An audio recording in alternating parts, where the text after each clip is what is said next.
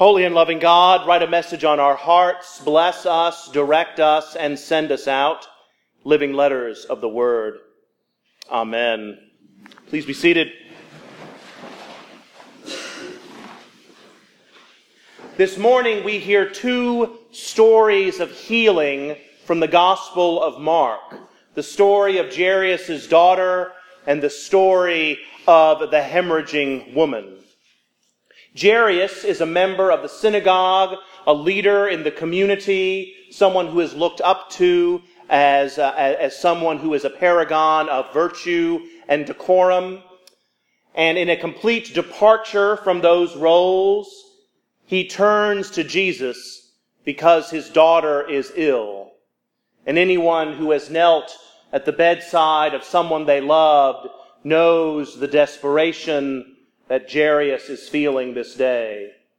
And so Jairus goes to this Jesus, this rabbi, this rabble-rouser, and says, "Please come and heal my daughter." But as Jesus is going to Jairus' house, he meets a hemorrhaging woman. And the gospel tells that she had been struggling with this condition for years, had gone to many physicians. None of them had been able to heal her.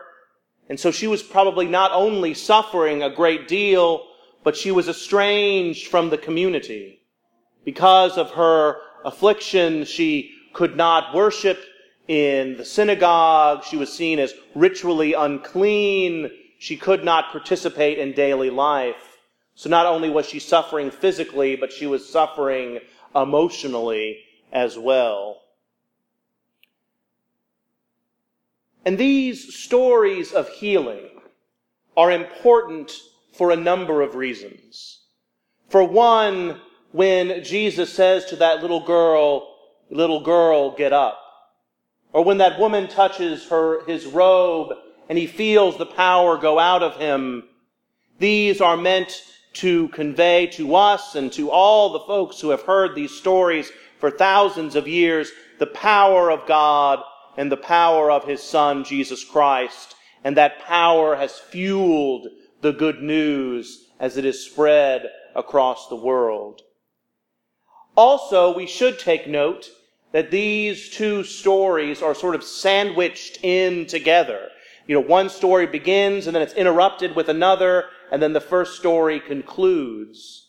And that is not just an odd happenstance. That's not, they didn't need an editor to cut and paste there. Actually, this is communicating something as well. That healing is not only for someone like Jairus, but this hemorrhaging woman as well. That the power of God, the justice of God, the healing of God is for all of God's creation. But thirdly, I believe these stories are meant to communicate to us. They're meant to show us a blueprint of how we are meant to be Christ's disciples in the world. In fact, all of Jesus' miracles, not only the healings, are, besides being proofs of his power, can be teaching moments for how we are meant to be the body of Christ. When Jesus turns water into wine, we are called to celebrate God's blessings and God's abundant love for all of us. In the feeding of the 5,000, we are called to share what we have and then marvel how all are filled. And in healings, we are called to be agents of Christ's love in a broken world. Now, we talked about this last week, which I'm sure you all remember. But so I will not belabor the fact that we do live in a broken world. But once again this week, we only need to open our paper or turn on our television, and we can witness how truly conflicted we are. How in the midst of great joy, there is pain. How in the midst of triumph, there is exile. How in the midst of peace, there is yet again violence. And so the question arises again, how do we respond? How do we take up our cross and follow this Jesus? Well, I have one suggestion for you this morning, one ministry of this parish and of this diocese that I want to hold up today. And to hold that up, we're going to do something very un-Episcopalian. We're going to have a bit of testimony this morning. I am not going to use or abuse this pulpit for a shameless plug. But I do want to highlight one of the many ways that we here at the chapel respond to the need for God's healing in our world. And that is our Honduras medical mission. That mission has been going on for many years now. It is a special relationship between Mississippi and Honduras. And so many lives have been touched by the folk who have been part of that mission. And so I want to invite one, and the alumni are here this morning to answer questions. They also happen to have application forms for the next trip. Those are due quite soon. But most importantly this morning, I want to invite Sissy Flowers to come up and talk about how her participation in this important ministry has changed her life of faith. Growing up in the Episcopal Church, the importance of service has been instilled in me from an early age. I have participated on mission trips to the coast to aid in Hurricane Katrina recovery and mission work right here in Jackson with inner city children. All of these opportunities have opened my eyes to the importance of serving others. But my recent mission trips to Honduras have profoundly impacted my journey in faith. This journey became more meaningful when I went on my first trip with the Honduras Medical Mission as a senior in high school.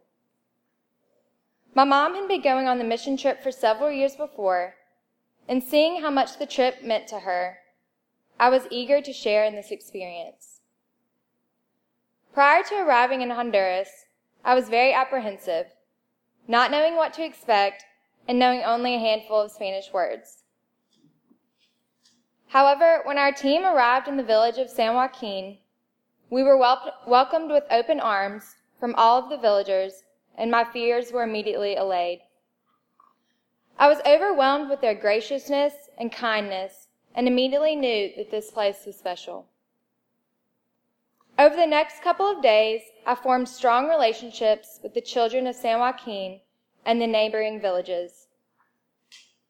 I worked in the dental clinic, comforting frightened children and communicating with warm smiles and hugs. After work, we played soccer with the children in the town square and went on scenic hikes on the mountain with them.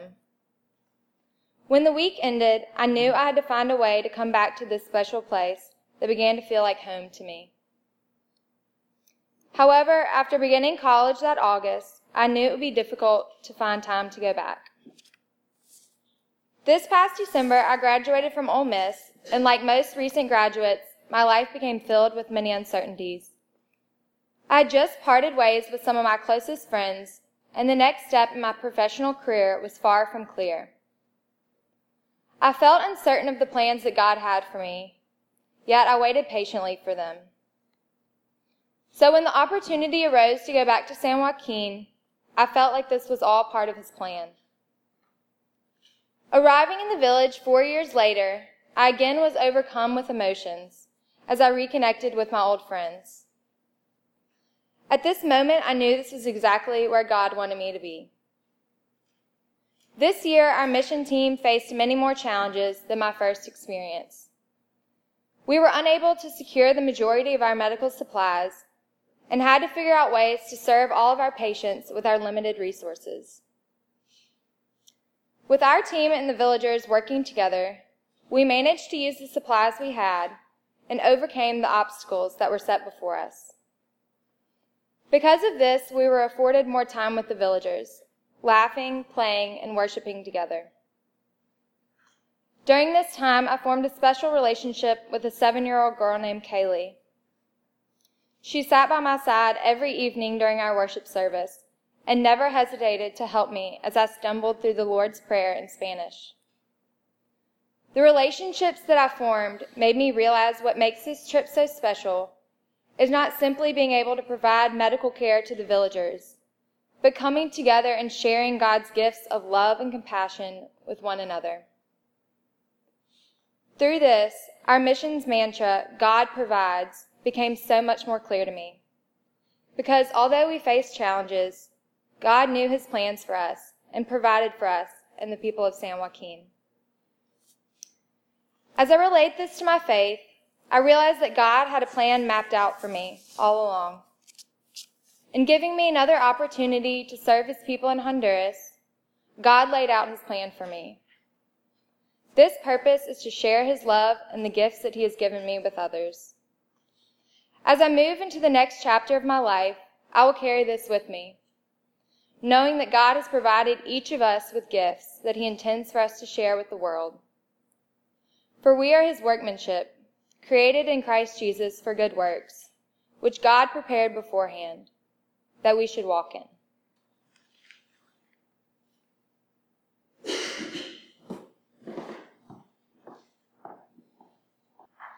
Thank you so much for all that you have done in Honduras. We are so very grateful. All of us are called to be agents of God's love in a world that is yearning for healing. And whether that be in Honduras or with Stupot or with Madcap or wherever life's journey takes you, that part of our discipleship of Christ is to be an agent of healing. And there we will find not only grace and the gifts that God has given us, but we will find Christ's love doing miracles far greater than we could ever imagine. Amen.